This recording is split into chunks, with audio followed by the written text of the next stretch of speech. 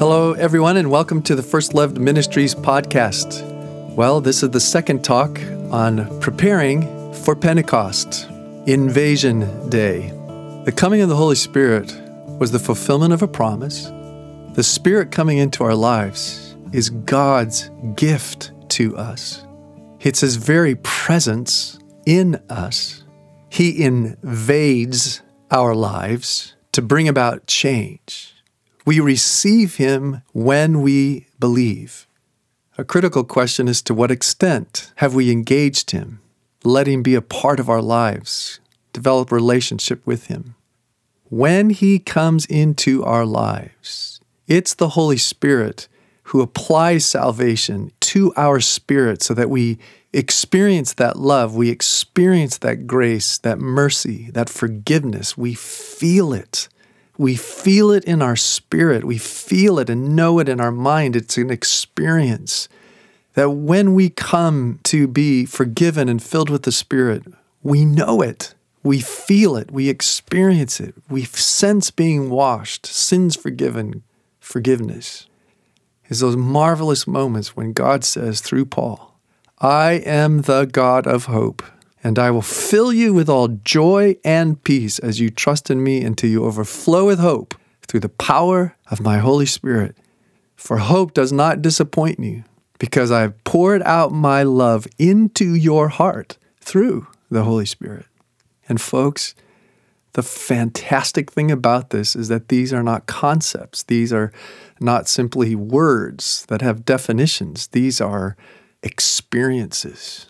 We experience hope. We experience forgiveness. We experience love and joy and peace.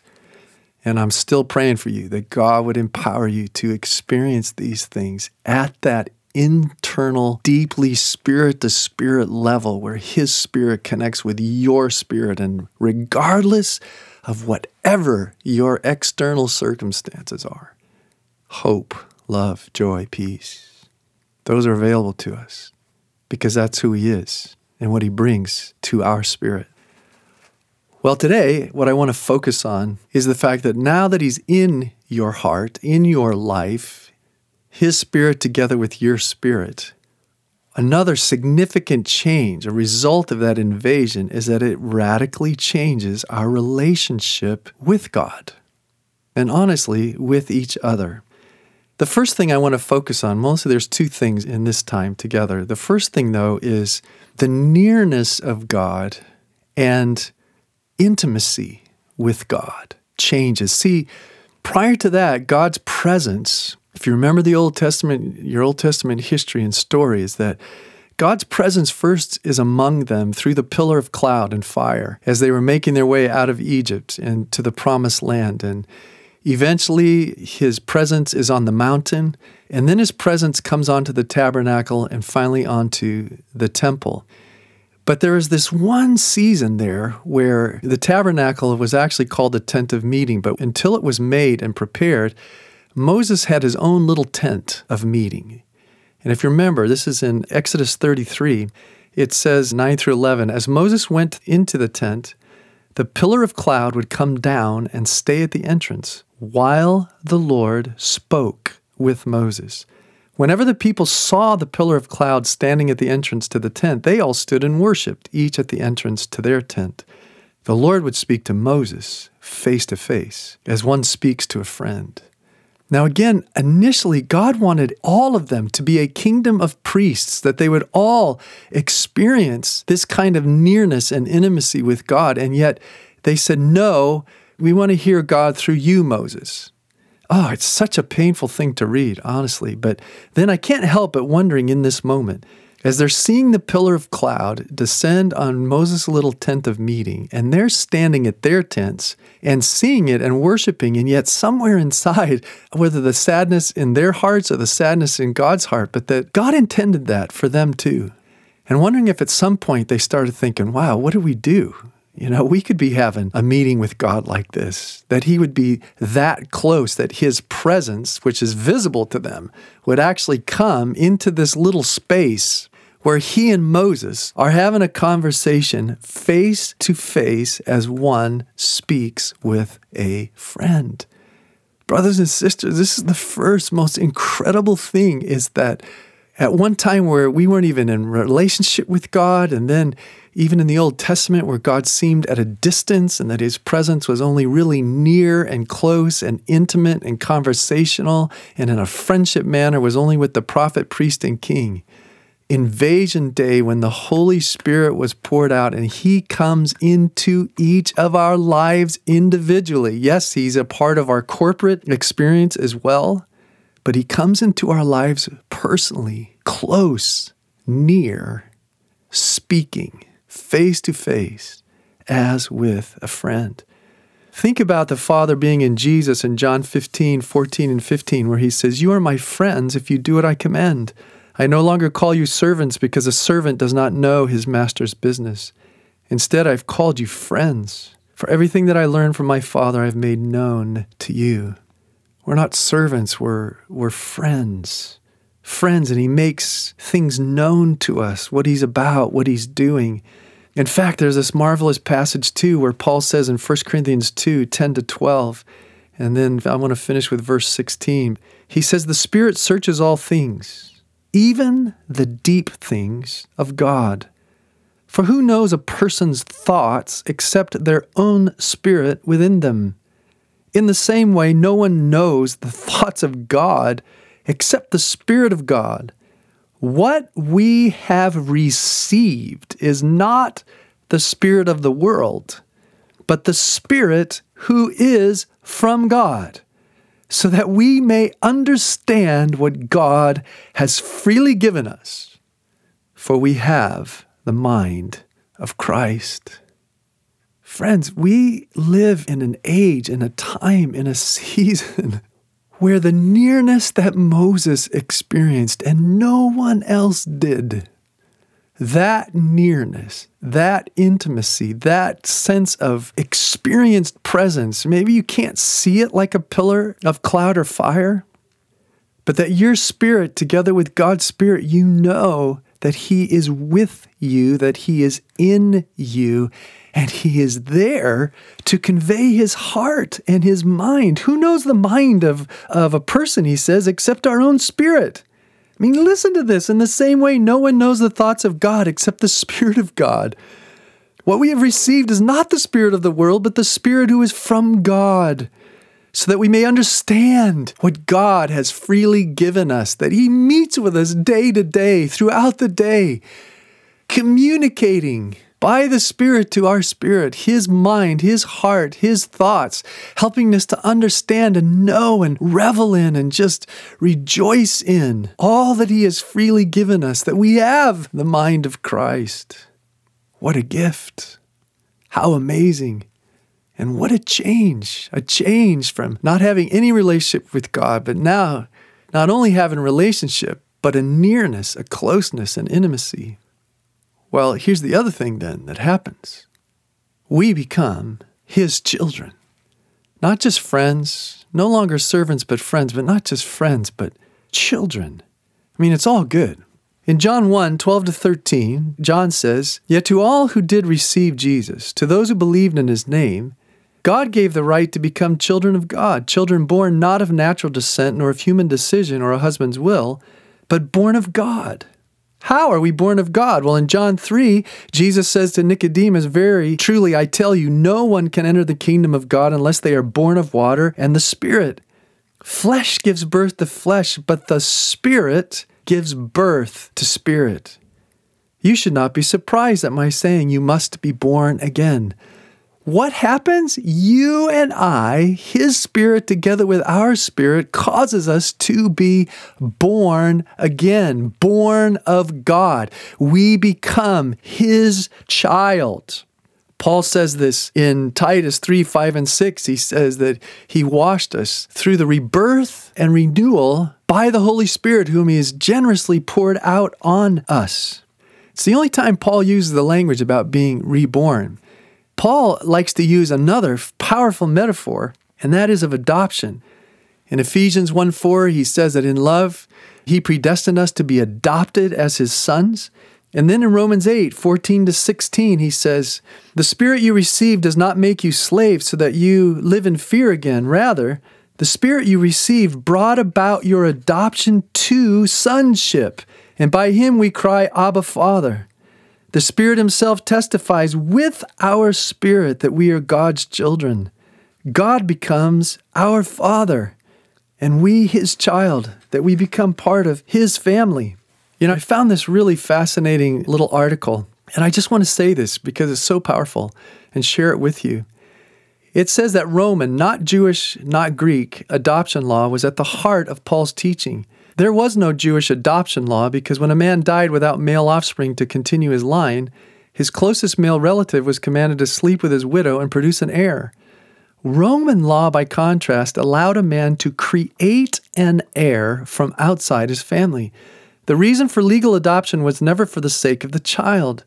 Children could always be fostered, but adoption was to preserve the family.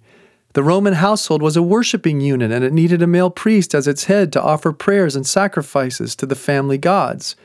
Worshiping families were the building blocks of Roman society. See, in adoption, the adoptee gets a new identity. His old obligations and debts were wiped out, and new obligations were assumed. From the standpoint of the family religion, the adoptee became the same person as the adopter. Now here's the coolest part of it. In modern law, we do not become heirs until someone dies.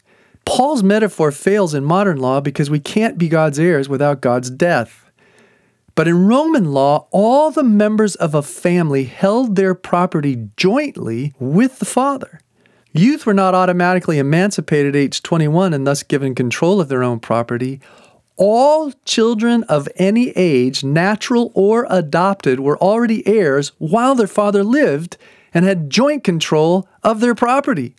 This is the legal background of Paul saying that if we are children, then we are heirs, heirs of God and co-heirs of Christ. In other words, birth, not death, constituted heirship.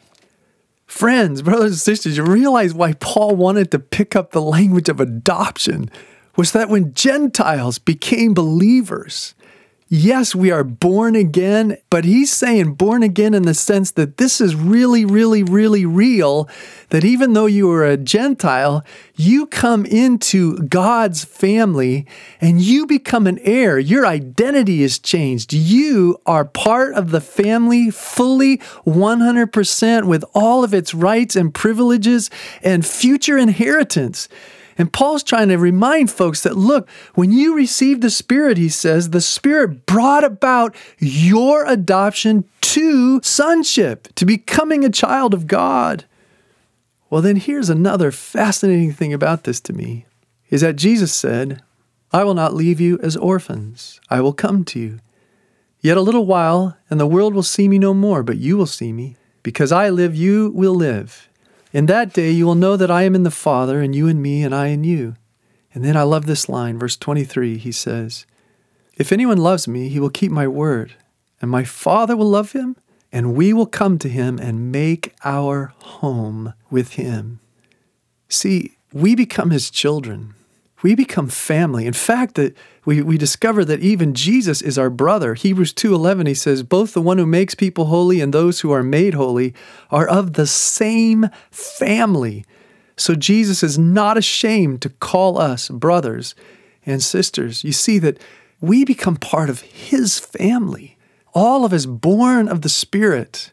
And especially of us who are non-Jews, it's an adoption. I mean, you are a full child. Jesus is our brother, and together as family, he says that he comes and makes home with us. Home with us. It's not just a tent of meeting, but it's home. Home where Father, Son, and Spirit dwell with us, and we have brothers and sisters. We are family. One of the days I was meditating on this, I let the Father say this to me, Mark, I, your heavenly Father, love you. And Jesus and I have come to you and have made our home with you. We love, together with the Holy Spirit, living with you as family. This is the home where you belong. To which I responded, thank you, beloved Trinity, for coming to us, to me, and making a home with us, with me. A place of peace and acceptance, safety, love, belonging, and security. A place of warmth, of being valued and enjoyed. No greater joy and blessing, Lord. Thank you, thank you, thank you so very much. Invasion Day, Pentecost, the gift of the Holy Spirit, God's very presence, becoming near, speaking face to face as with a friend as he did with Moses. But more than that, he makes us family. Family with the Godhead, family with one another, and creates community together with us all and calls it home, a place that's secure and safe and loved and valued. It's phenomenal what God gave us and what he brings us into even as he invades us. He changes our identity. He changes relationship, changes nearness. And again, it's not just concept. It's not just words. It's something that we deeply, deeply experience. And so I want to finish today with you hearing that Romans 8:15 and 16 from the Father's heart again, because my hope is afresh in this season as you're preparing for Pentecost that you would hear the Lord say, you can know your spirit together with my spirit, that you are my child. So listen, the spirit you received, the spirit I gave you, does not make you slaves so that you live in fear. Rather, the spirit you received, the spirit I gave you as gift, brought about your adoption to sonship. You are mine. You are my son, my daughter.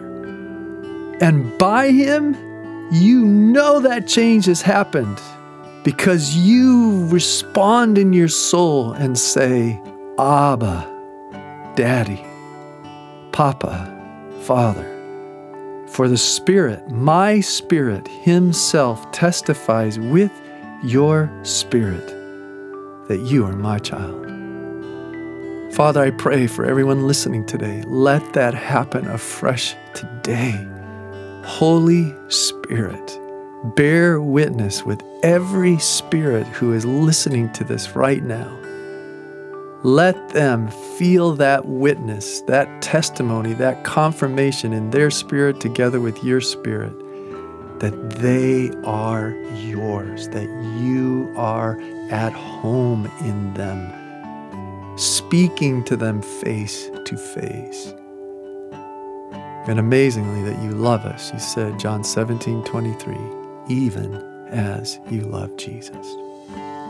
Oh, Lord, let that settle into our hearts afresh, maybe for the first time for some. Let them be overwhelmed that they really are yours and you're at home in them, near, to have intimate conversation with them. Bless them, oh Jesus, I pray. Amen. God bless you. Have a great day.